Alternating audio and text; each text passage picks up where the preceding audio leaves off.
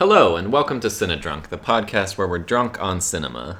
And, of course, alcohol, brought to you by Cinemunch.com. I'm one of your hosts, Matt, joined as always by my co-hosts, Nathan. Yes. And Elizabeth. Back to being Back second to third. fiddle.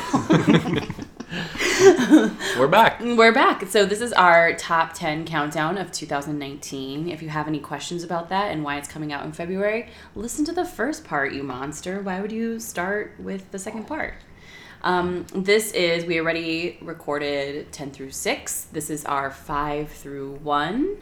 And since we are now in like the top tier of the top tier, the top 1% of the top 1%, you might say, we have a more top 1% drink. What are we sipping on? Especially if it's year 1993, neighborhood Midtown West. Yeah. We have a lychee martini. Ooh. And I, for one, love a lychee martini. Yeah. I mean, this one's pretty straightforward. It's vodka-based, vodka martini, with some Lychee juice. lychee juice. Nectar? Yeah. Nectar, thank you. That's the word I was looking for. Oh, good Some start. nectar of lychee. And some vermouth, of course. Not too much, but a tad, since it is a martini after all. A splash. And I think this is going to give us the real perspective we need for these top fives. I think so. So I'm hopeful, and cheers to my co-hosts, and let's get it going. Cheers. Why don't you start us off? I'll get it going. Yeah. My number 5, right? We're at 5. 5 through 1. My number 5 movie of the year is Knives Out, Ooh. Okay. directed by Rian Johnson. Uh-huh. You pronounce his name Ryan, right? Yes. Okay. I just love that you paused before Johnson, though, as if that was As if like Johnson is complicated hard. name to say. It's weird. That's a weird name, but I'm familiar with it. So this one, if you haven't seen it, see it first of all. It's a lot. So many of these movies that I've decided to pick, and it seems like all of us have picked on our own lists, are fun movies, diversions, if you will, which is one of the great things about movies. Definitely. This one is about a best-selling mystery writer who dies sort of unexpectedly after his 85th birthday, I believe, and then it sort of and that character is played by Christopher Plummer, which is relevant because Christopher Plummer's relevant. Always, especially to me. Yeah. Thank you for respecting my... And the rest of the movie is sort of a whodunit, but not, just a whodunit. I think what I liked about it was partly that a whodunit as a style is sort of like, or it can be old-fashioned, not necessarily in a negative way, but it was sort of like, in a lovely way, old-fashioned in certain ways. I mean, of course, they're at a mansion, which is like, which is number amazing one. art direction, too. Yeah. Yes, such amazing art Production direction. design on that is incredible. But all of this is happening with like frequent references to not pop culture, but like it's very now. Events. It's contemporary culture and contemporary issues being drawn into this, and drawn in very well. Like it's not. I shouldn't have even said references. It's not like they're just whereas some movies are trying to convey the 90s, like we're saying, and throw in like low-rise jeans and.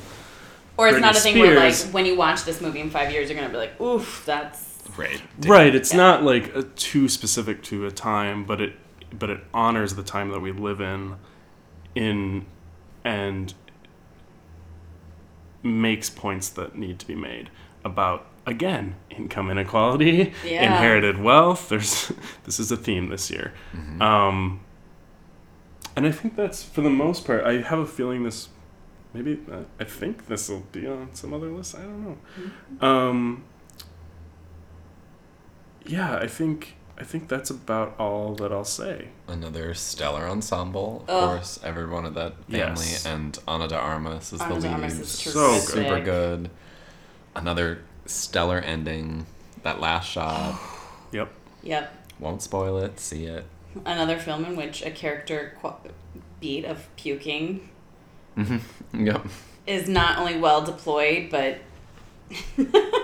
I don't even want to spoil it. I don't want to talk. I mean, I feel like this is like a couple other movies on here where also like to talk about the plot is genuinely to ruin it, not in a way that like I've heard the argument that like, you know, spoilers shouldn't ruin a movie because it's not knowing what happens in the movie, it's how well those things are executed. But this is one of those things where, as you say, it's a whodunit, but he's constantly upending our expectations of how a whodunit, like it's almost like a deconstructed whodunit. Yes, it's never not surprising. So right, it it's tells like, you the answers pretty quickly, right? And you're like, how am I getting the answers? I'm 20 minutes into this film, like, yeah. And it's another film where I had an experience to another film that I believe we'll probably talk about, where I genuinely was like, I don't know where this is going. Yeah. Which is so hard for modern audiences, especially in a those genre of us that's well-tread. who see a lot of content to surprise. Yeah. And it's genuinely surprising in a lot of terrific ways. What a good choice. Totes. Love it. My number 5 is a movie we have discussed. It is Booksmart. Nice. Olivia Wilde's directorial debut. As I said when Elizabeth mentioned, I think it's one of the love stories of the year. The Caitlin Dever, Beanie Feldstein relationship at the center of it is just, it's spot on. And you can tell that Olivia Wilde had them live together for like 10 weeks while they were filming. They have so many bits and like kind of like flashy or like dialogue that draws attention to itself or is like idiosyncratic, almost like Diablo Cody type. Right. Like it draws attention to the script but it's so authentically delivered. Yeah. You believe their relationship, you are invested in it.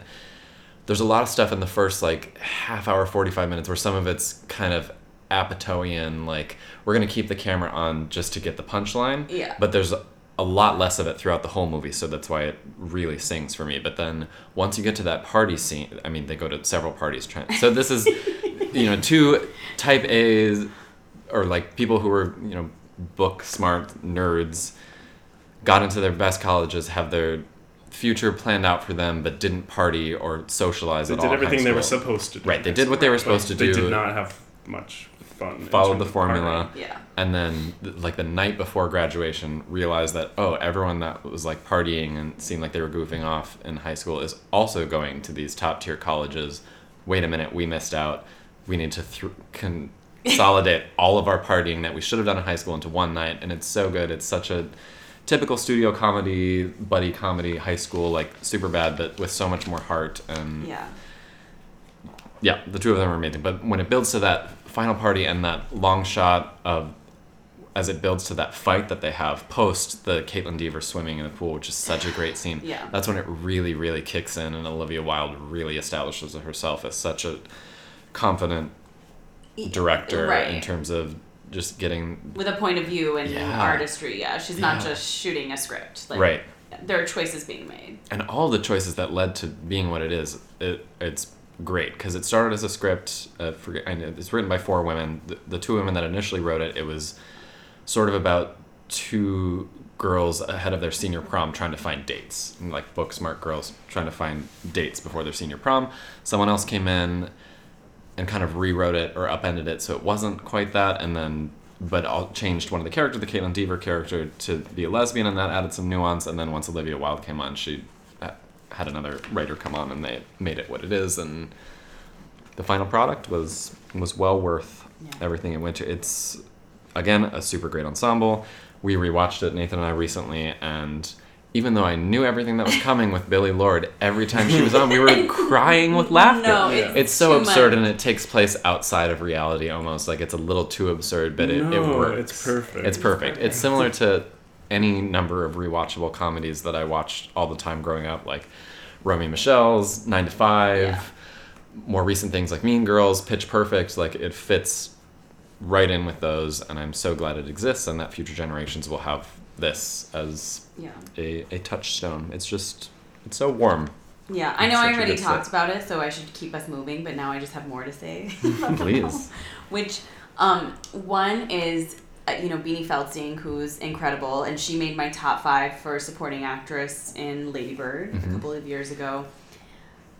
I just, we see the type of women who are allowed to be stars of films, and they don't usually look like Beanie Feldstein. Mm-hmm.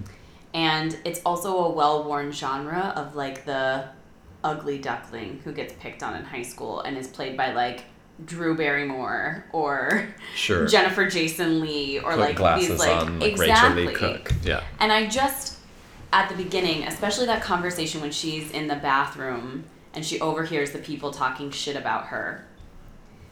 I had this like sinking feeling going in, being like they're gonna make fun of the way she looks or they're gonna make fun of her weight. Which, again, this is talking sort of about, like, this high school existing in a fantasy world that doesn't exist, because the truth is, like, this is pressure and awful things that happen to women all the time. And the fact that the film never goes there, the fact that the actual expression that they say to her say about her when she's overhearing this conversation is that she's a butthurt personality. Mm-hmm. Which, again, is still, like, an insult and terrible. But the fact that Olivia Wilde gives this character and gives this actress who looks like something that we don't get to see very often a storyline that does not revolve around her being sensitive about her appearance and her weight is absolutely fucking revolutionary. Yeah. Truly. Mm-hmm. Yep. In a way that, like, you know, I know, like, on This Is Us, right, they have a character who is an overweight woman, and her entire character is about being overweight. Like, there's just this, like, it's so rare and, again, revolutionary to see. And it was completely liberating and freeing, and this is why I'm like, this is why I'm so happy that people in middle school and high school will have this movie. Yeah. They can watch this, and when she, you know, flirts with the one guy, he does seem to be honestly flirting with her. Oh, yeah. And when he makes out with someone else, it's not because he's like, ugh, I would never you. It's just like, no, he's just a flirty guy, and he whatever. And he cheers for it. You know what I mean? Like, it's... I just love that it never goes there. Or even, like, the queer story, right? Which is, like, thinking of a movie that I did really enjoy because it was a classic high school rom-com, Love, Simon. Mm. But so often, like, the queer stories we see, especially if they're set in high school, are about the coming out. Yep. And the coming out is something that Caitlin Dever has done many years. I mean, the way the film prefaces it, she's been out for at least a few years. Yep. Yeah. And instead it's, okay, I know who I am, I know what my identity is. Now I'm freaked out about actually, like... Acting on it and being intimate with someone, which is I mean, I say this not as a queer person, so please correct me, but it is an experience that everyone has. Yeah. Sure. You know what I mean? Like, being I had that with someone else. Being heterosexual, which is like, I knew I liked boys for the longest time, but then the prospect of acting on it was a whole different anxiety. So the fact that she's showing us a different side of, like, queer coming of age stories is also kind of revolutionary, and it's just a component of it. Yep. It's fucking hilarious. Now I'm wishing I would have put it higher. Oh. Yeah. Good ass movie. That's my number 5. Sorry, I know I already had my time to talk about. No, it was worth talking about. That's why it's up there. My number 5 is a film that we have already talked about twice, and is my third directed by a female director, and it is Hustlers by Lauren Scarfaria. Nice. And I this one I do feel like I chimed in a ton on, so I don't have a ton more to add. I will just say that it is the scammer movie I want. Yep. Like, I feel like we live in the age of scammers, and this was absolutely the one I wanted to see. I can't wait to, like, rewatch it all the time. Keke Palmer is a goddamn star. Jennifer Lopez, the best performance of her career. And I guess the only thing I would point out is, like, I love... So Jennifer Lopez's introduction is one of the best character introductions. Oh, what a scene. Certainly of the year. Yep. Maybe of the decade. Like, what a perfect way to introduce your character.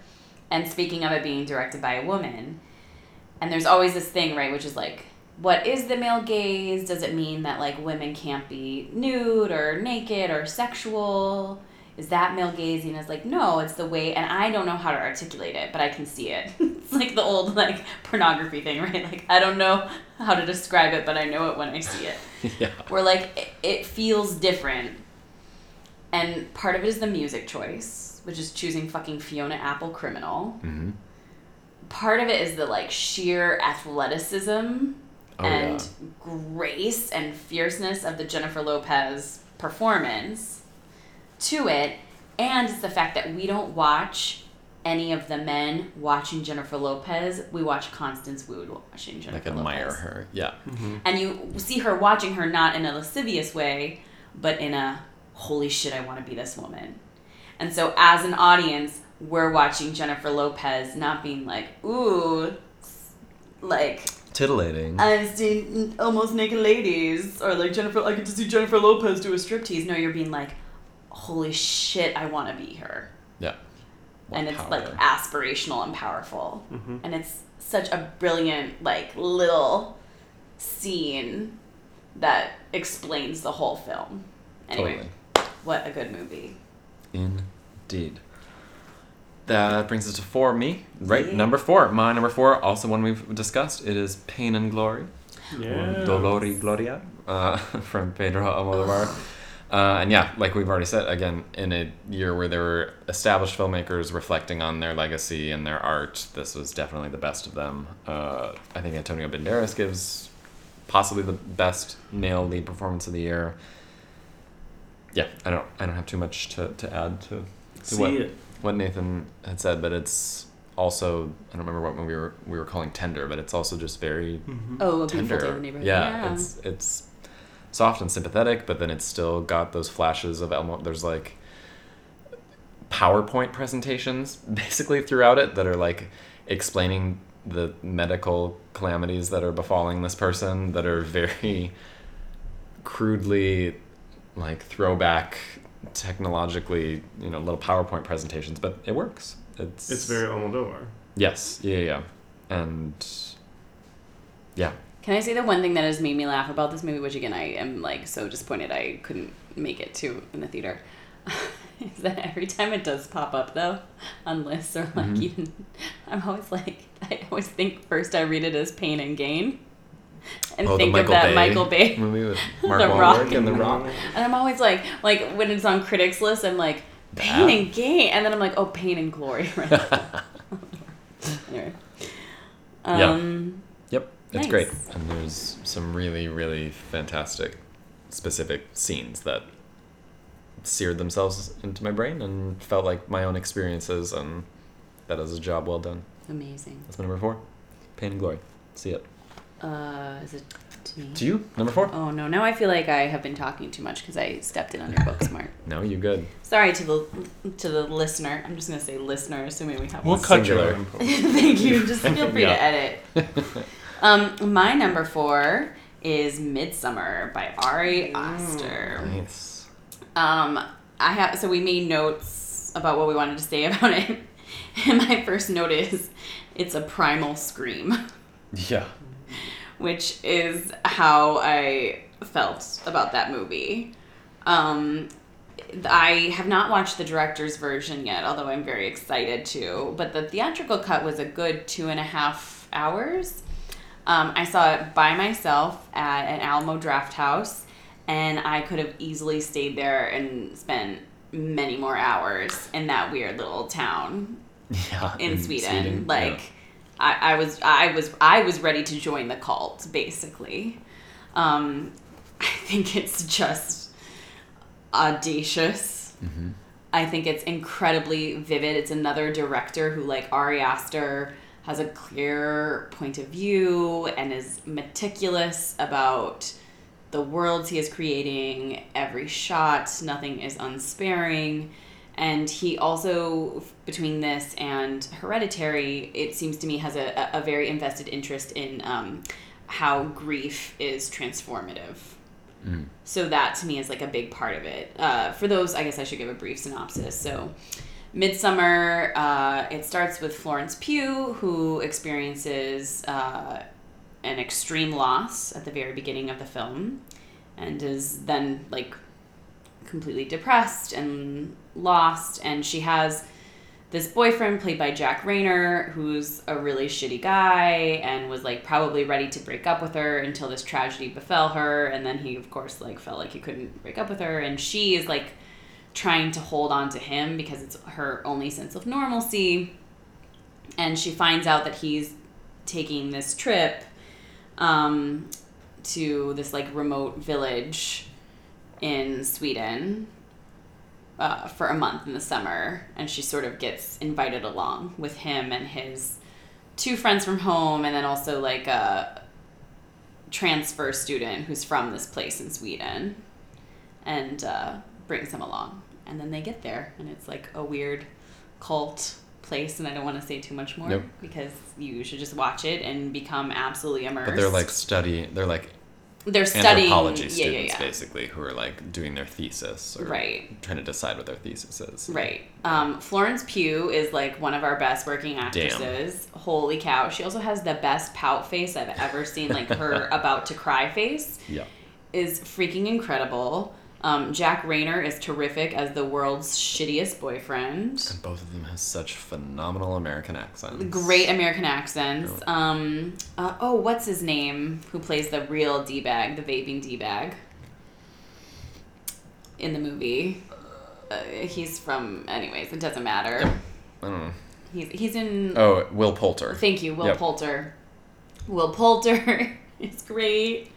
William Harper Jackson is great. The guy who plays their friend from the village who takes them there. Oh, yeah. He was so good. Yeah, he's really good. He's so charismatic and intriguing and has such a great screen presence, which is exactly what that character needs to have. Yep. The other things I don't want to talk too much about it because I think it is a film that you have to experience, and watching it felt like an experience that was actually like cleansing for me. So before my like very healthy, happy relationship now, was in an extremely emotionally abusive relationship where my partner was emotionally abusive of me.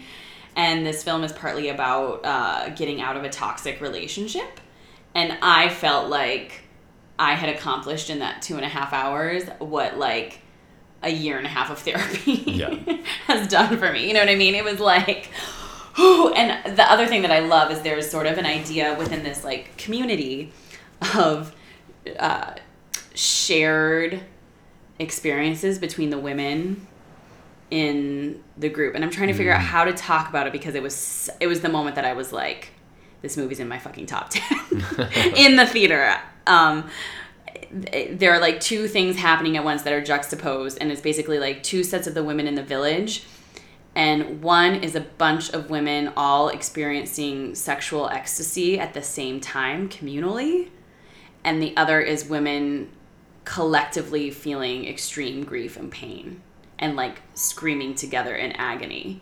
And I was like, this is the most incredible thing I've seen. And last year, Support the Girls was on my list. It was number 5. And I talked about how the scene of them at the end, like screaming into the wind, was just my mood for 2018. My mood for 2019 is just like a collective, visceral, communal scream amongst women. Like, that is what this year has been. So it was like hard to watch the movie. There are some really graphic scenes. Still like a horror movie. It's still a horror movie, but it also was like strangely the most cathartic film I saw here.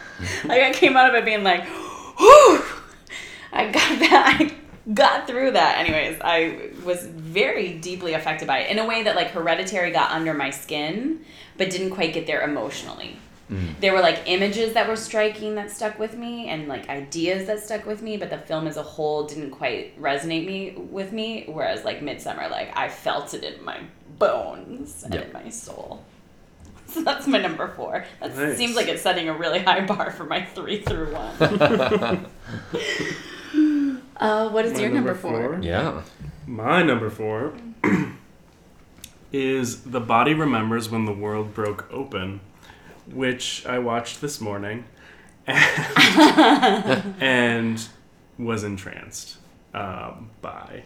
It's directed by Elle My-High Tailfeathers and Kathleen Hepburn. And it's about two Indigenous women in Vancouver, Canada, who are briefly sort of brought together by horrible circumstance, namely that one of them has been abused by her boyfriend.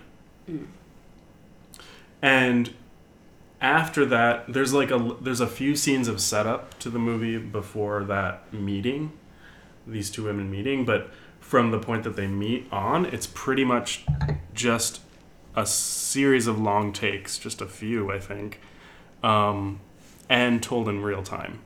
Oh, wow. So it's kind of like, it's a tough sit.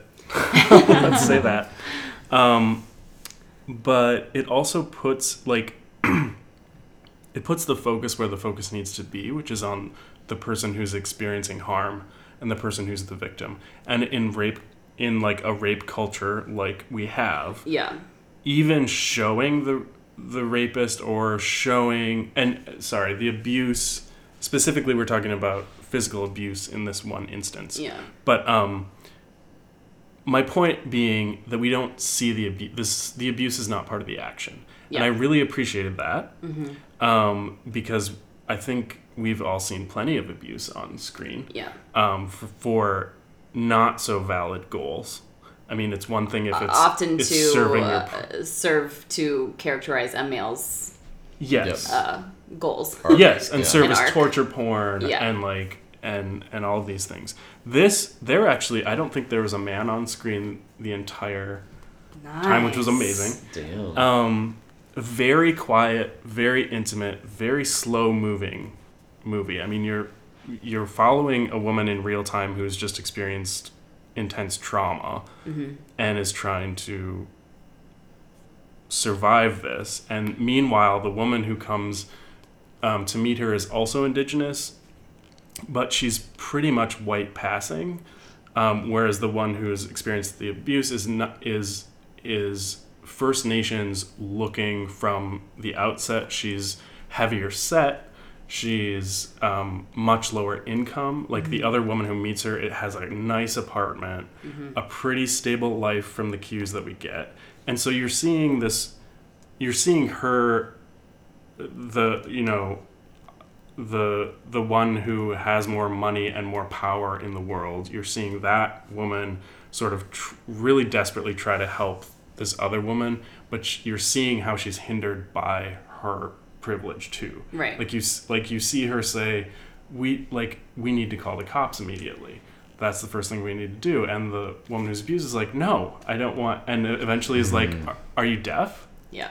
And this is happening during this really intense, like, the woman is taking the woman who she finds who's been abused to her home to give her some safe harbor and get her away from the man who, well, I said he isn't seen on screen, he is heard screaming. Yeah.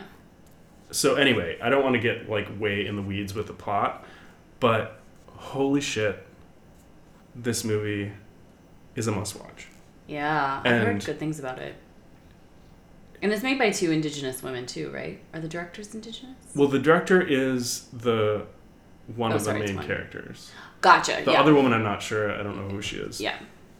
But yeah. I mean, it's. I mean, I like what you think about. Right. I like what you say about like it putting the spotlight not on glamorizing the like violence, which is the thing that we often like focus on in storytelling. Yeah. And then also like dealing with putting a spotlight on abuse and sexual violence is a huge problem in Indigenous communities. Yeah. And they're sort of like the forgotten people, right? Like there's literally like the forgotten women, which are all these Indigenous women in both the United States and Canada who have just been murdered and like disappeared. Which this director has done a short film about that. Yeah, like numbering in the thousands. Yeah. Like thousands of Indigenous women have been murdered and their murders just go unsolved and unnoticed and whatever. So it's like, like this is where like filmmaking can be really important, right? Which is to like give a voice to people who stories we don't get to see very often. Right. And then to also then look at how the intersection of like white passing versus not versus poverty versus wealth, like all of those things can insulate you from, anyways, it sounds amazing. Yeah. And tough to watch, but. Yeah. And the last thing I'll say is that, the woman who has not experienced immediate abuse in like the day of that the movie's being or the story's being told, it's made known that she battles anxiety, and the way the director and the filmmakers in general convey that through sound design, I thought was really effective. It's like it's this very, like I said, very like subdued, slow, intimate, naturalistic type of film. One might say cinema verite. I don't know. Yet there are these like strange like spikes of sound design that are sort of out of place, but then you're like, no, this is exactly in place because one of these women has experienced immense trauma. Yeah. The other one is trying not to have a panic attack. Yeah. And it's just done so well that it makes it an even tougher sit, but well worth it. Worth it. So Netflix? Yes, Netflix. That's my number 4. And will you say the name again just because The Body Remembers When the World Broke Open. Body Remembers. Title. So when the title whatever comes on the screen, the title is also given in a native language. So I have to look into it. But I'm wondering if maybe it's a saying of some sort. Because in terms of like marketing, The Body Remembers When the World Broke Open is not the tightest like marketing. You know what I mean? Yeah. I love it, but like it's not gonna sell tickets. Right. Sort of thing. So Nice. anyway, Which I love to talk about a different film that was in our top 10s, The Farewell. The actual Chinese translation of the Chinese title is, I think, Don't Tell Her. Yeah. Something like that. Yeah. It's lovely. All right, number 3. Is it me? Bronze medal, you got it. Number 3. Whew. Again, this speaks to, I think, probably to my number 2 and my number 1, that this is only my number 3. My number 3 is Knives Out by Rian Johnson. And in the notes, this is literally all I wrote. This movie was made for me. right? Yeah. It is pretty much everything I want in a movie ever. An Agatha Christie type murder mystery? Yes, please. That's you. Have I seen every episode of a TV series called Midsummer Murders, which is a British murder series? Yes, Yep. I have. Have I seen every PBS Agatha Christie adaptation? Yes, Yep. I have. Will I defend the Kenneth Branagh Orient Express, Murder on the Orient Express? Sure. To a certain degree, I will, because listen, I love a good old-fashioned whodunit murder mystery. Do I love films with big casts full of actors that I love? Why, yes, I do. Do I love Chris Evans in a knit sweater? Yeah. Who doesn't? Sure do. Lush costuming and art. Sure do. Do I want to see Daniel Craig having a grand time singing speaking of Sondheim, singing Sondheim in the car? Absolutely. Who doesn't? Does it have Christopher Plummer being goddamn charming? For sure. Is it unexpected? Yes. Am I taken on twists and turns? Yes. And then, this I think is the most important thing, is that it doesn't cheat the mystery. This is a case, right, where plot holes would irritate me. Mm-hmm. Yep. It does not cheat the mystery, and every single thing that turns out to be there in the end is given to us. Mm-hmm. He shows us all of the clues. We just don't know what we're looking at until the end. Which is exactly how you want it to be, as opposed to just like a surprise character who you didn't know. Oh, you know what I mean? Like some sort of cheat, and none of it is a cheat. It's so much fun. And again, it's just a movie made for me. I don't know how to even go. I mean, I appreciate the way it handles like immigration. I appreciate, not unlike Get Out, the way it also confronts white liberalism and how allyship is often performative and doesn't come through in a clinch. Like it says something that the character they later describe as like the little Nazi on Twitter, is basically just a punchline in one of the lesser explored characters. The like what's his name? He changed his last name now. Jaden Lieberhauer, but no, it's not else. Lieberhauer. Yeah. Anyways, you know, he's not the focus, and the focus is much more on the granddaughter, who is like, I support you, I blah blah blah, and then when like her own comfort is threatened, she tosses. Turns. Yeah. Is that Catherine something? Catherine Langford. Langford, yes. Yeah, you can tell I've had my cocktails now, and I didn't bother to write down the amazing ensemble because I just wrote, this movie was made for me. Don Johnson? Don Johnson is having, what a year. Right? Don Johnson was in that movie? Yeah, he's Jamie Lee Curtis's husband. Oh my And then was in Watchmen. So good, which yeah. would be probably on all our top 10s if it was a movie. For sure. Yeah, so it's just I would just point out, because, again, I could talk for a really long time, a great opening and final shot. Yep. Yes. But I know he's my guy, and I love him so much. But Christopher Plummer, I think, has a really hard job because he has to completely establish his character and the stakes in a few scenes, mostly at the beginning. There are a few flashbacks.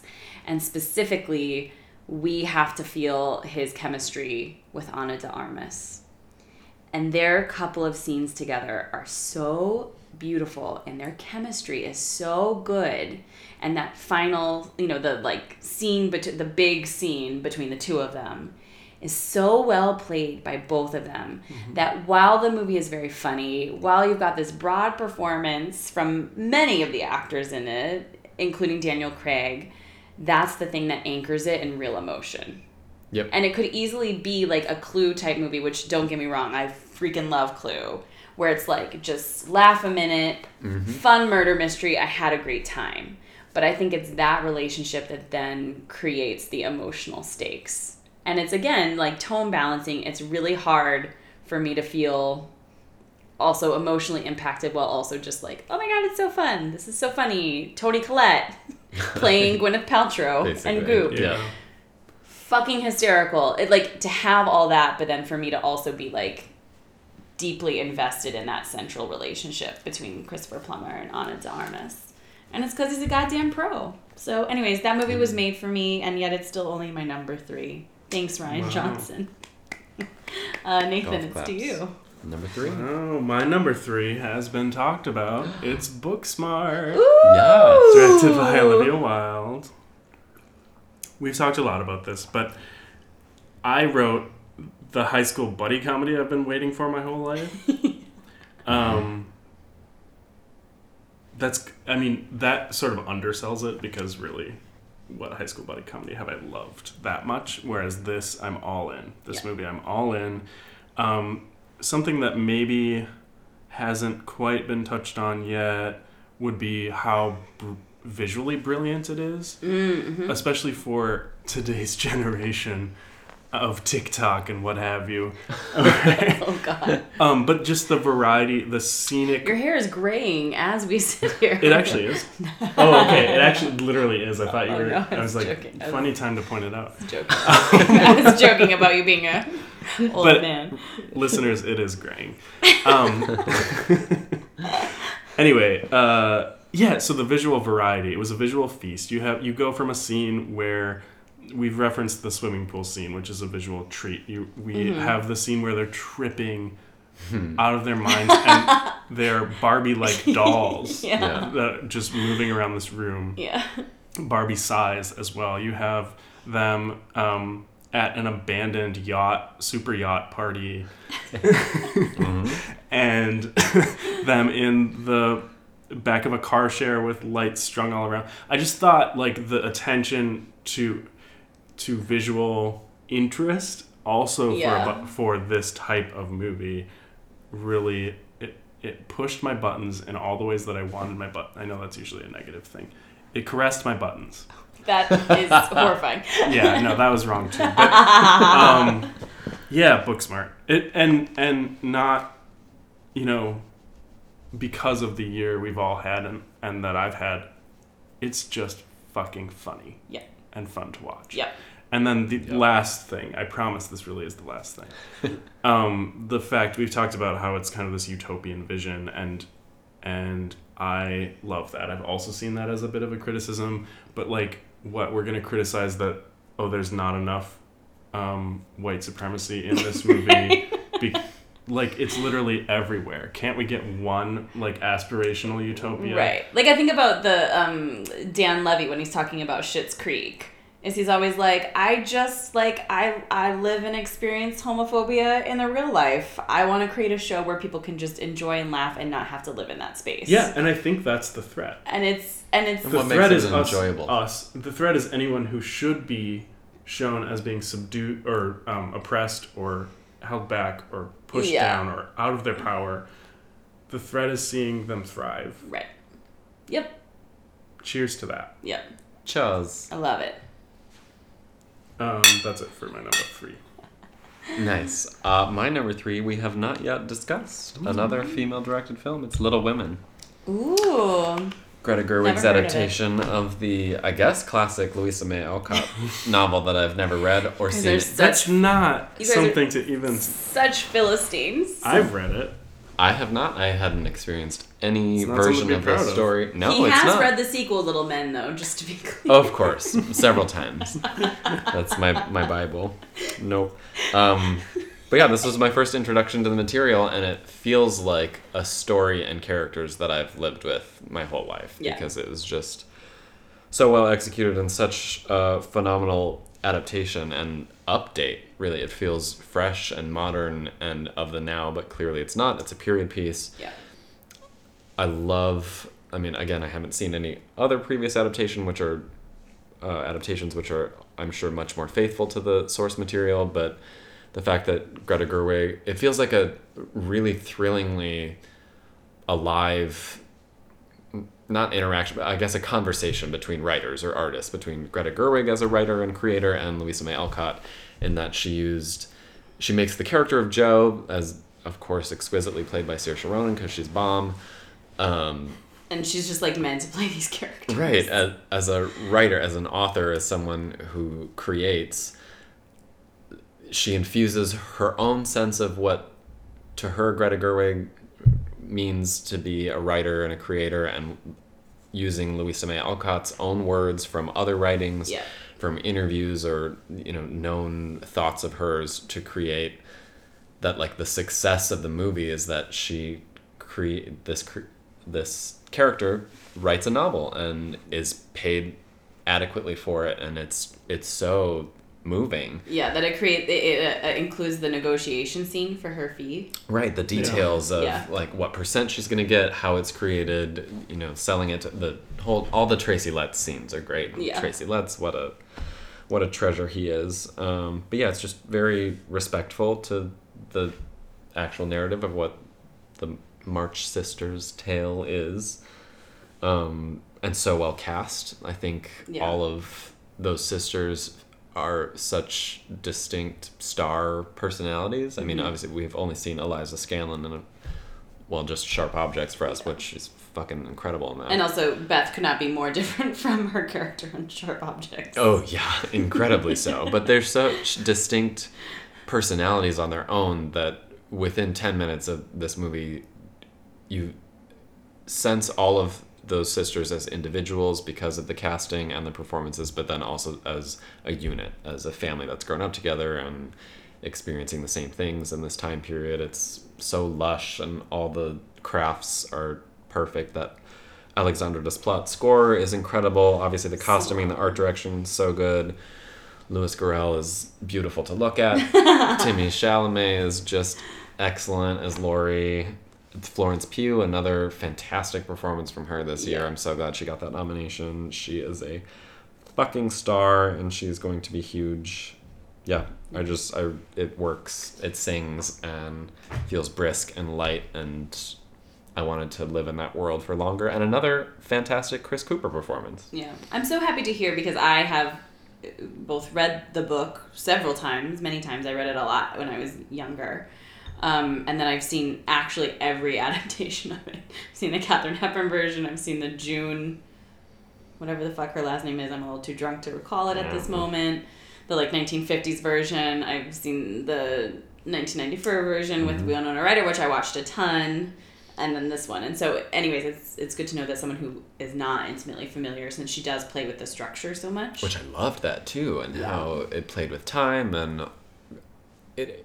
I guess, I mean, I haven't seen any other ones, but a lot of the other ones, apparently, Jo is much more so the lead and the focus. 100%. And, I mean, I definitely would say Saoirse Ronan's the lead, but all the sisters' arcs are kind of peaking around the same time, and so it gives them, each of them individually, more weight. Yes. Yeah, which definitely does not happen in the book and does not happen in every other adaptation, because it just occurs chronologically. It's fucking smart, and I hope Greta wins adapted screenplay because she deserves it. Yep. That's my number 3. I started that one, right? With the bronze medal. Yeah. So Nathan, number 2. Silver medal. Oh my gosh. 2019. Okay, my number 2 is one that has not been mentioned. Portrait of a Lady on Fire.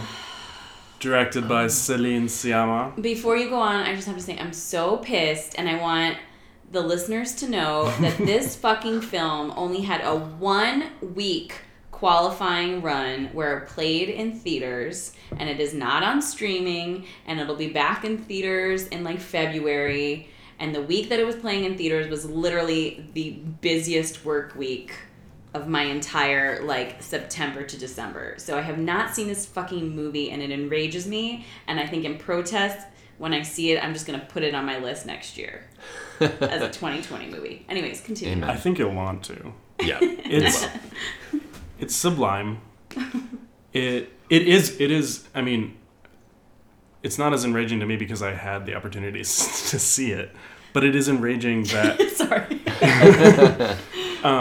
If I can be a little less selfish for a second, it's unfortunate that very few people have had the chance to see it. What I think is fortunate is that it is absolutely timeless. It is probably the most timeless movie I saw last year. Mm-hmm. In a way, in the sense that like 1,000 years from now, this will be art that's hopefully appreciated, unless we're even dumber than we are now. If we exist. Well, we won't, but I mean AI. No, as a species. I mean AI. We definitely won't. That goes without saying that 1,000 years from now. Anyway, the like light synopsis, broad strokes, if you will, as if a painting. Would you say that this film is like a painting? So here's what I wrote at the beginning. So we've all heard about a movie from the last decade, sometime, that was overhyped, over-reviewed. Too many people saw it. I famously said that it would have been better as a painting. Mm-hmm. Famously is the key there. Mm-hmm. But then there are some movies that are... Wait, which movie? I don't want to say it. Oh, okay. It was Whiplash. It was fine. It really wasn't like a horrible movie. It was just so overpraised as a movie that I thought should have been a painting. It was just so clear. Sometimes it's so clear that should have been a painting. That painting. Then there are movies that are about paintings, which this one is. And then there are movies where every... I was thinking of like the Box Office Mojo breakdown for like movies about paintings. I'm Big sorry. I will really let you speak. Hey, Big Eyes really swept the world a few years back.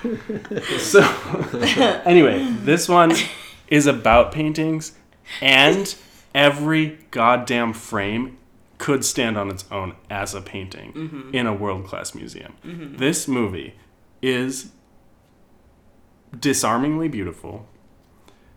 Let me get back to the plot. It's set in France in the 1700s. A painter is hired to paint a woman who is sort of arranged to be married. And it's a female painter. Yes. Yes. A lady painter, if you will, comes to paint another lady who is supposed to be married, does not want to, has just left the convent, I believe, previously to this. There's already been an attempt at this painting. Like, some artist was hired to paint her and she refused because she doesn't want to get married. I mean, many reasons, but she's difficult. And so this lady painter is hired to come paint her, and hired by her mother. Mm-hmm. To be like a companion. To be a companion. Also sneakily paint. Yes. I was getting there. She was going to paint. She's hired to paint this portrait, but is not allowed to like let it be known that she's painting. She has to surreptitiously, secretly, sort of like hang out with this woman during the day, paint her at night from memory. Right. Basically is how it turns out. Right. Or during the day when she's napping. Whatever. It's all done secretly, but it turns into a romance, and it is like riding a wave of desire. It's like riding, it's like going on Life and Love the Ride. That'll make it to the poster. When it finally gets a decent release in February. Yeah, what I mean is that it's exhilarating. Yeah. It's a slow burn, but it's it's exhilarating. Satisfying. It's precise. Mm-hmm. Very. It's every moment has its reasons for being there, has its place. These women are incredible performers. they're also incredible looking with the makeup and the costuming and the lighting and everything.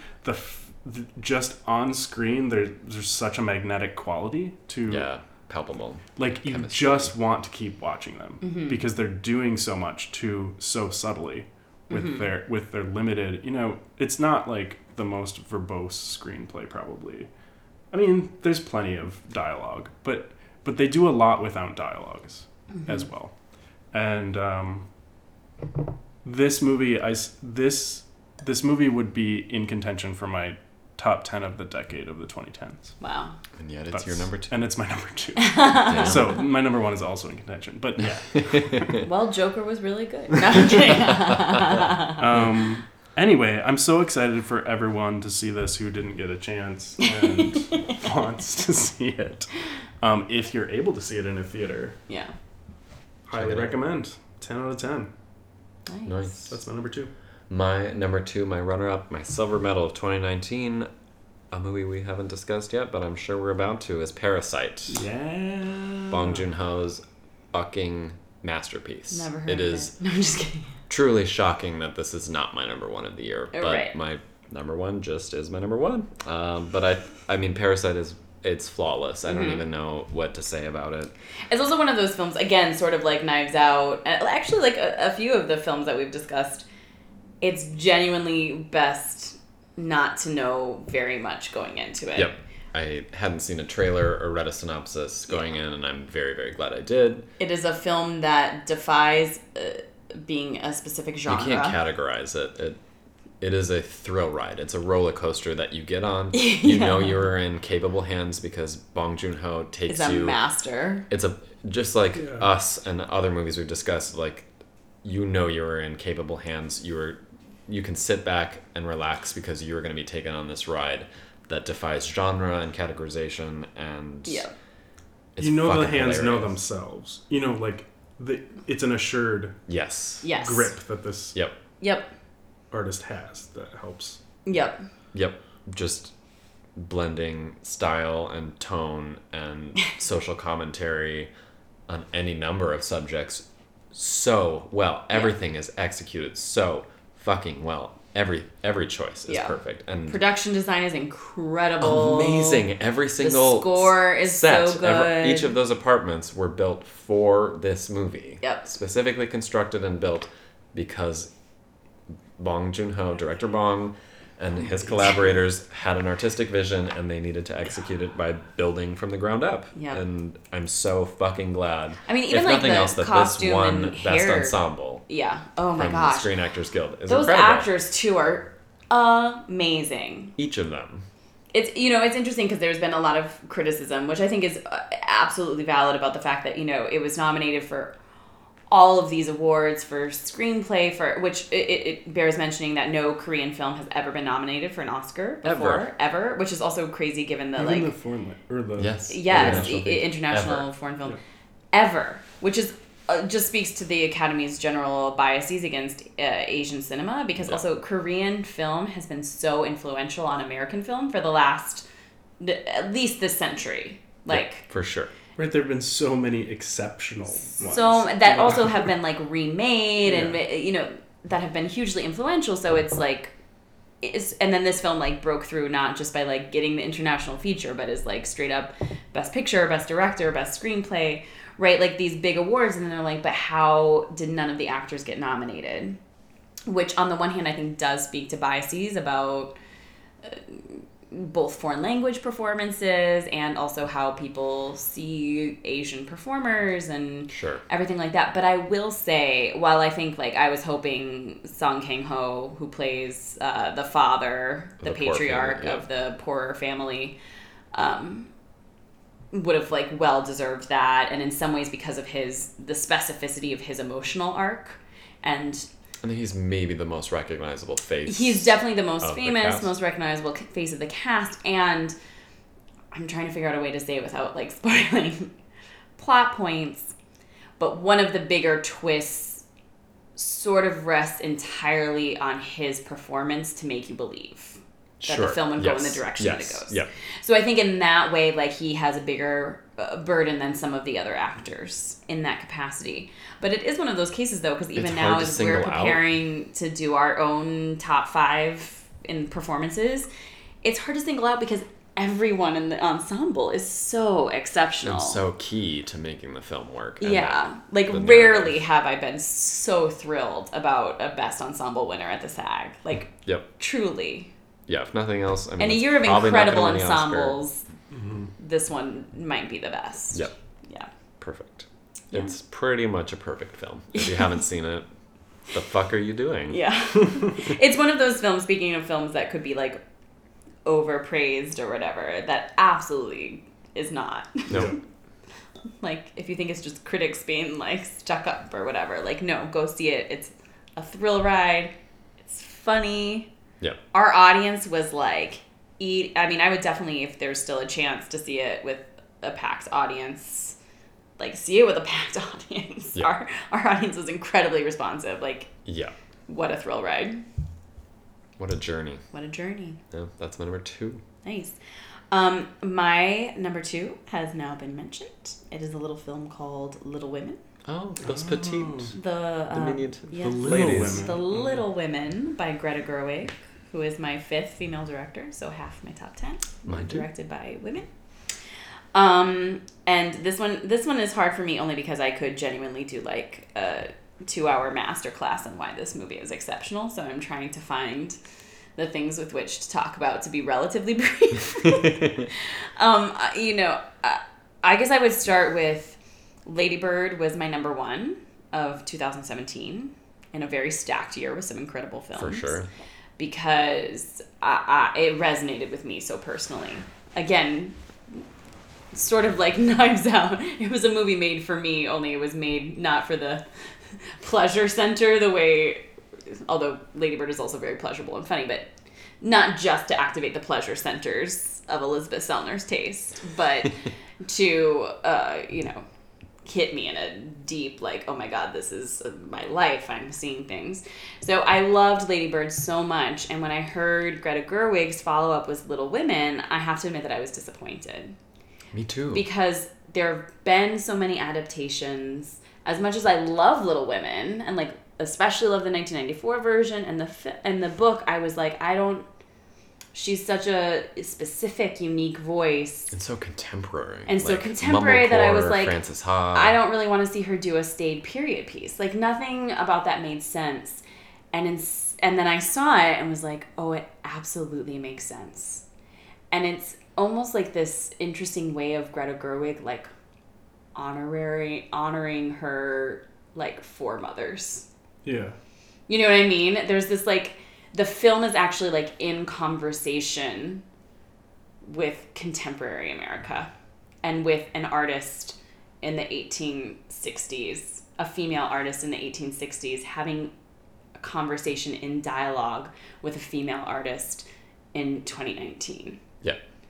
And in previous film versions, Jo being a writer has just been, like, a plot point and a vague characteristic, but the films have never been an actual exploration of what it means to be an artist and to be in pursuit of that, and how your idea of being an artist can be in conflict with your with the need to make money, like how art and commerce interact and require compromise of one another, especially when you add the added component of being a woman on top of it. Yeah. Which is still just, again, as we're talking about, right, that apparently no woman made a movie good enough to be nominated for Best Director. Yeah. Like, it is still a conversation that women artists are having to have. Granted, even more so if you also add in the intersectionality of being a Black woman or a woman of color or a queer woman, etc. So, like, Greta certainly has privilege as a white woman. But anyway, and I that was so resonant and new and fresh and doesn't exist in any other telling of this story.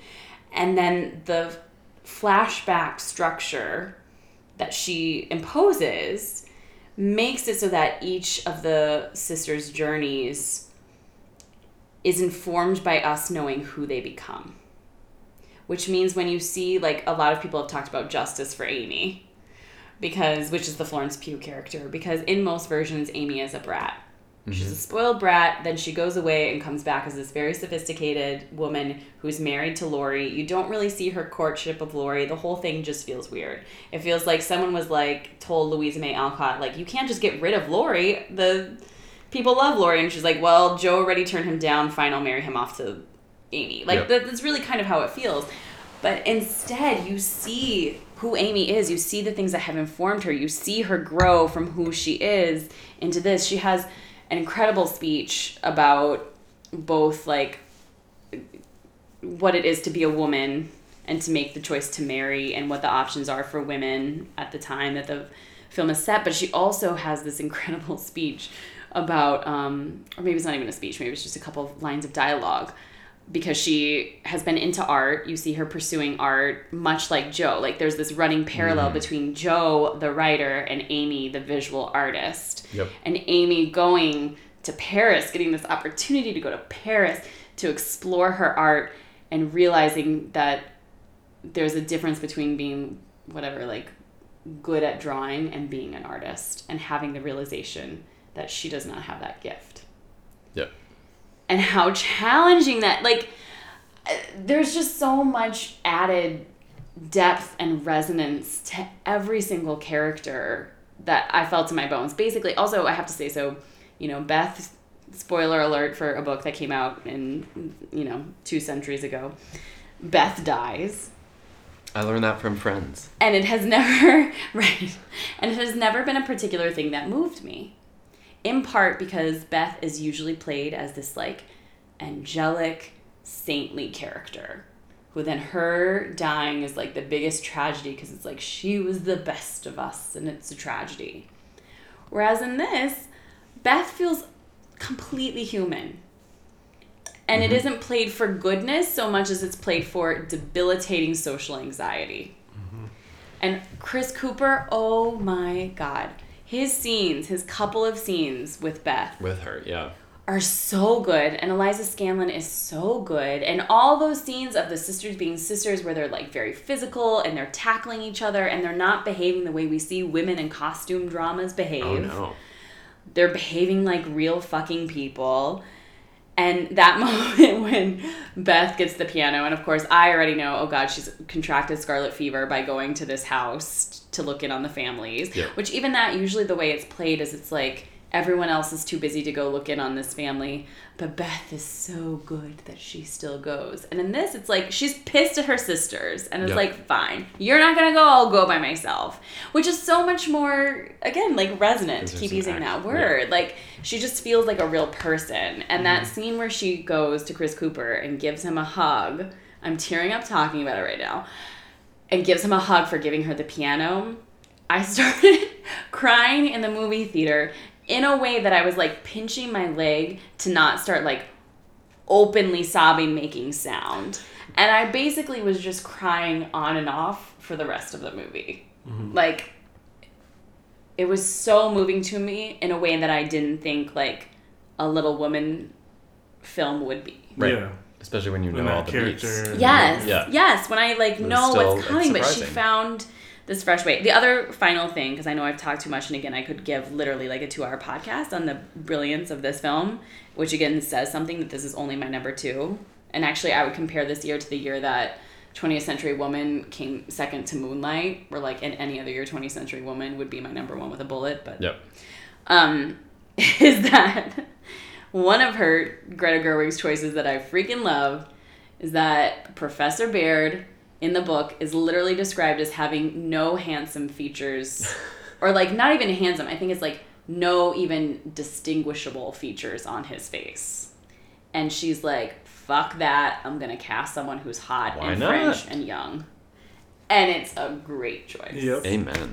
So anyways, that's my number 2. Sorry I got emotional. I've had too many drinks. Such a great movie.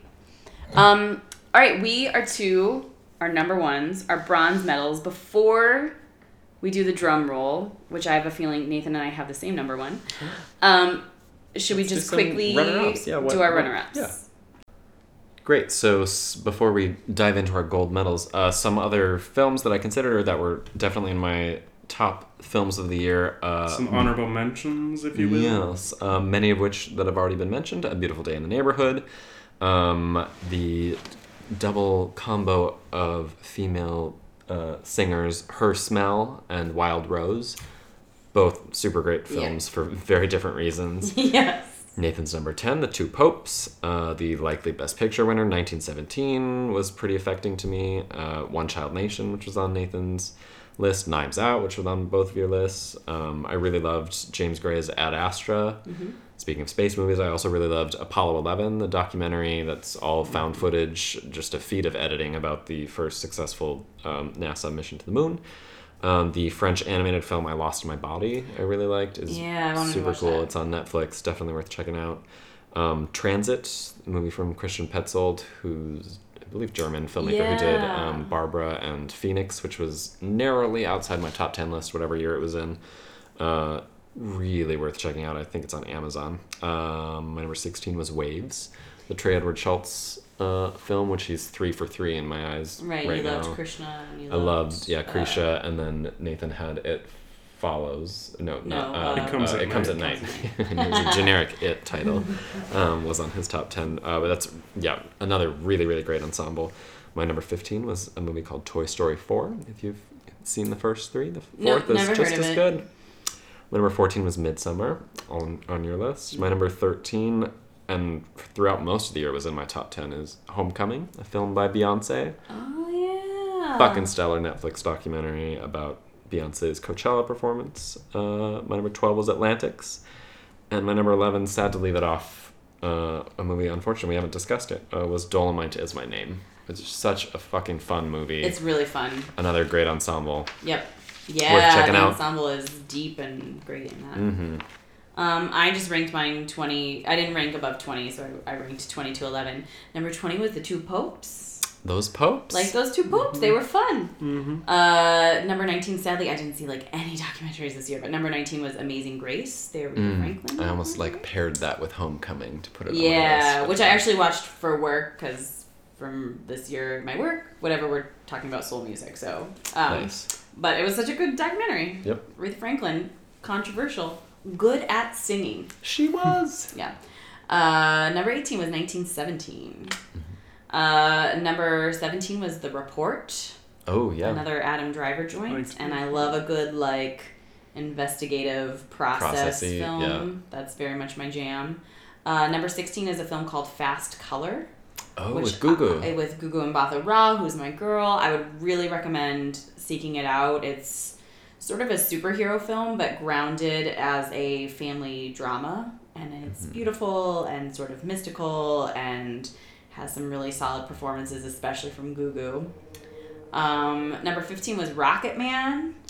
Because it is the type of musical biopic that I like. It had a point of view. It mixed some things up. It had magical realism, good central performances.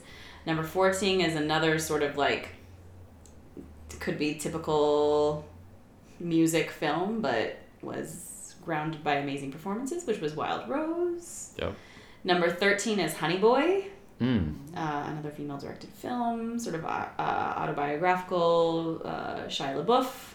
With our boy Noah Jupe Hive. Jupe Hive, assemble. Number 12 was Last Man in San Francisco, which we talked about. Again, I think I just saw it too recently for it to crack my top 10, but amazing. And number 11 was Marriage Story, a movie that for a long time was in my top 10, and then I had to get rid of something, and I decided I wanted Ready or Not, because I wanted something lighter. But I loved Marriage Story. Nice. So I did not rank anything outside of the 10. I have 5 honorable mentions, which are listed alphabetically. Well, I'm starting with numbers. I don't know. There are different styles to alphabetical, but 1917 is one of them. Mm-hmm. American Factory, which I don't think has been mentioned. No.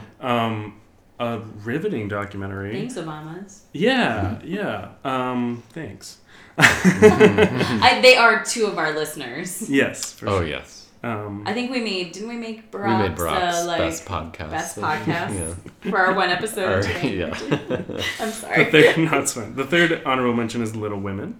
Yes. Mm-hmm. The fourth is Marriage Story. Mm-hmm. And the fifth is Us. Hey. Also been mentioned a lot. And I agree with everything all of you said about the ones that were on my honorables, but not my top 10. Nice. Good year.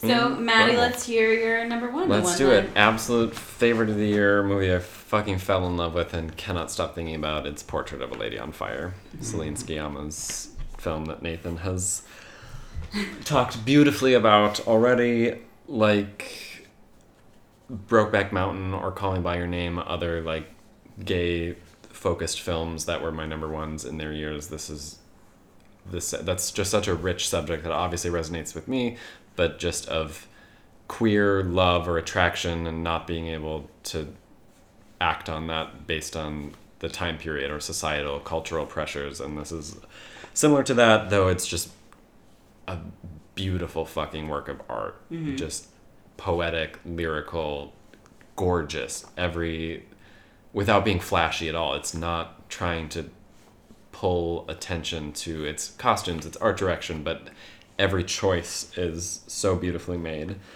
Noemi Merlant and Adele Haenel, who play the leads, as Nathan already discussed the plot, are both absolutely incredible. Valeria Golino, who plays the mom, who you might know from Hot Shots or Rain Man.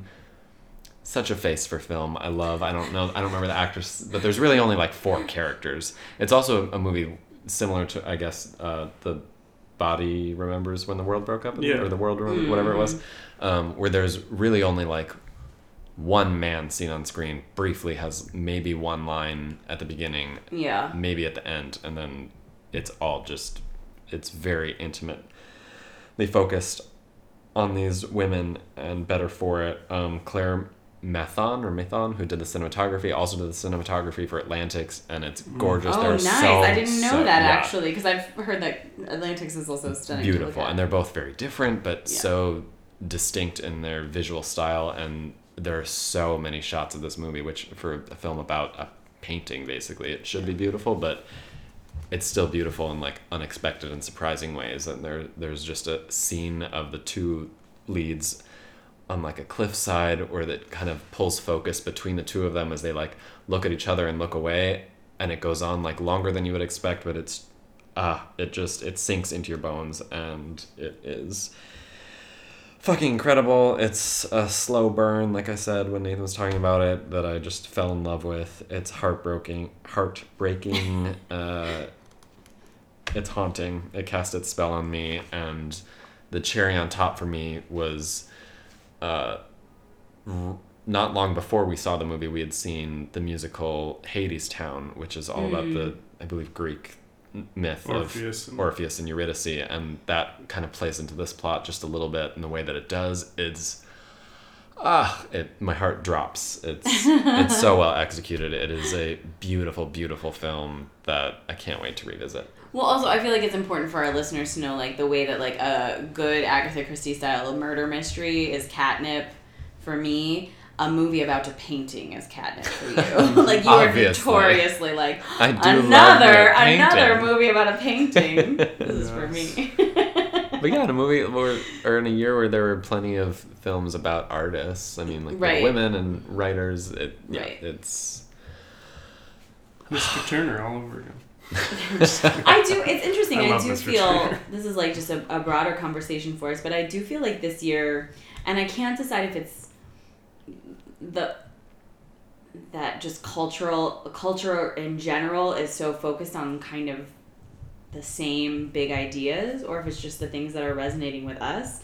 But I do feel like more than usual, my top 10 has like a lot of very cohesive or running themes going throughout sure. that. Yeah, like, I mean, that's what resonated with you throughout the year. Right. Yep. Like, 5 of my movies are on here are specifically dealing with, like, income inequality. Sure. Yeah. You know what I mean? Right. Or, like, cultural familial obligations is running through it when you talk about A Beautiful Day in the Neighborhood and The Farewell, and anyway. Yep. It's just sort of interesting. 2 last things I'll say. 2 of my favorite music moments of the year. There's a song that plays around the fire before her dress catches fire and it becomes Portrait of a Lady on Fire. That's a song that I can't stop listening to. That's so fucking good. And then the ending, which takes place at an opera, and is similar to like the Nicole Kidman like incredible scene in Birth, just or the Anna Paquin scene at the end of Margaret. That's just devastating, but so well executed. You got to check it out, listener. Single listener. Portrait of a Lady on Fire. Barack, watch it. It'll be in theaters next Friday, Valentine's Day. Probably just in We have no idea markets. when anyone is listening to this, but sure, next Friday. Right. Yeah, Please, who knows when this will get posted. As if Barack Obama is not waiting every day refreshing the feed for Cinedrunk. You won't stop emailing me. I like this. This should just be a runner that we pretend that Barack Obama listens to our podcast. All right, well, I'm going to share my number one, and then before I really talk about it, I might ask Nathan to share his number one, because I have a feeling that he and I have the same number one, and then we can all just be in conversation. So my number one is Parasite. So is mine. Yeah. Again, it's this film that, like, I don't even know... To talk about it feels like to ruin the experience. Yeah. And it is so experiential. Which almost feels like it's selling it short. Because there are films that are experiential but then don't have any lingering things. But this is a film that I find myself thinking about at least like once a week. Yeah. Yeah. I think, yeah, for me, I think... Whoa, excuse me. I think the aspect of it that rises above for me is just... You've talked about how there's not a wasted shot. There's not a wasted idea. There's not a wasted line. There's not a wasted decision. And in that... But at the same time, it's like chock full of... It's dense. Of ideas. Yeah. But in a way that works. So it's kind of Not that it feels overstuffed and underexplored. Right. I'm still surprised. I'm still shocked that it doesn't feel overstuffed. Yeah. But it doesn't. No. And it's because it's like a 3D puzzle. Like, I picture it as a sphere. Yeah. A puzzle that's put together with many different pieces. Yeah. But at the end, it's just a smooth, perfect sphere. Much like another great film, Sphere, from 1998. We need to not... I mean, listen, did I watch that film many times as a young person? Yes, but we need to not compare that to Parasite. Yeah. But I had that feeling that I had when you take, like, a film class in college or whatever, and you're, like, excited to approach things from an academic perspective, and you're talking about all these great directors who, there's not a wasted shot or a waste, and it's like, now this is what people are talking about. Right. Oh, yeah. That feeling just throughout the whole thing, like, this is a gift to humanity. You're right. excited this art to dig into gift. it. Right. Yeah. The other thing that I think is so interesting is that, like, so obviously, like, I think in this house we are part of the Bong Hive. We are Bongamise. Bongamise, as Conan has coined. And actually now this is the third film of the last three films that have made my top 10, because Snowpiercer was in my top 10. Okja was in my top 10, and now this is in my top 10. And I think what's so interesting about it is it's definitely like a paired, in some ways, like a more intimate film than he has made. Mm-hmm. But it is equally audacious and a thrill ride.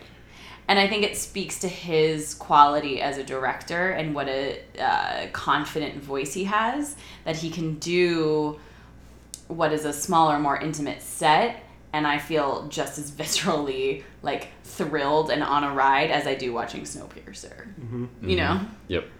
And his ambitions aren't smaller. And his ambitions are not smaller.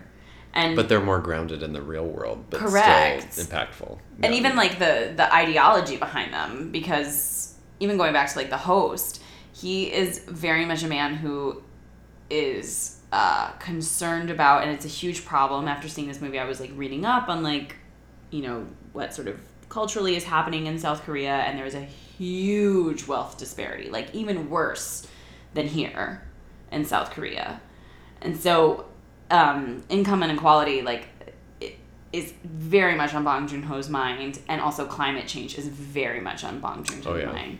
And that theme continues into this film, just on a different scale, in a more intimate way, in a very personal, human level compared to his last two films. And I just think as a filmmaker, that makes him so exciting to watch, that he like has a real point of view and is finding different ways to approach it. God, what an exciting, thrilling movie. It's also just gorgeous. The cinematography. Oh, yeah. Gorgeous. Mm-hmm. I mean, gorgeous isn't necessarily the word you would use for some of the scenes, but like, yeah. Yeah, absolutely. It's a beautiful film. Absolutely. And again, like we've talked about it, the cast is doing extra. I kind of want to shout out, because again, the whole cast is so great. But a personal favorite of mine is, and I apologize to this actress and anyone who is of Korean descent or speaks Korean who listens to this podcast, because I'm going to butcher the name. But it's Cho Yo-jung, who plays the mother in The Wealthy Family. Oh, yeah. She is a fucking brilliant comedic actress. She is so funny, and so much of the plot hinges on her, like around her. She's sort of like the central link between everything that's happening. And I mean, the whole sequence with the peaches and her discovering the like napkin with the hot sauce on it is one of the most extraordinary physical pieces of acting I have seen. What a joy. What a phenomenon of a movie. I know. Right. I mean, it speaks to its quality that it's made as much money as it has and gotten the recognition as it has globally, because it's just legit that good. I mean, also the thing that like it was not like a South Korean film that was made to appeal to American audiences. Like it not is at all. very, and I've been reading more and more about it. Like it is very specific to South Korea, even to the thing that has now become sort of a meme that we all know, which is like the Jessica Chicago Only Child or whatever. Yeah. Illinois Only Child, whatever. The song that she's singing is a common children's song in South Korea that's used as a mnemonic device to teach in school. Right. So, like, you know what I mean? Yep. It's just like, we like it because the actress is so great and it's played so fun and she's so deadpan in that scene. But then if you think about, like, a Korean audience seeing it, they're like, it's hilarious that it would be like an American film where someone's learning their cover story for a scam, singing it to, like, Mary Had a Little Lamb or something like, you know what I mean? Yeah, like, brilliant. Yep. It is. I mean, it's basically tied with Portrait of a Lady on Fire for me. Like, they're the best films of the year. I just went with my heart, and it was Portrait of a Lady on Fire, but Parasite is, like, the film of the year. Yeah. Such an accomplishment. And it's sort of like, again, it's like the Moonlight thing, where I feel like my number 2 in some ways resonates. It's the one that, like, moves me the most, or I feel the deepest connection to, being Little Women or That Year, 20th Century Women. But, like, Moonlight, Parasite, they're just undeniable masterpieces that people will be talking about for however long we are able to continue to exist as a species. Yeah. At least 4 years. We'll see. Statistically. On that very positive note. That's 2019. It's 2019. Top 10s. We did it. We will be back with a performance episode. But and our Cinemunchies and yeah. final Oscar predictions and all that. Yeah. You know. 2019. Film. Thanks Yay. for listening. We love you, Gary. Gary, we love you. Bye. Bye. Bye.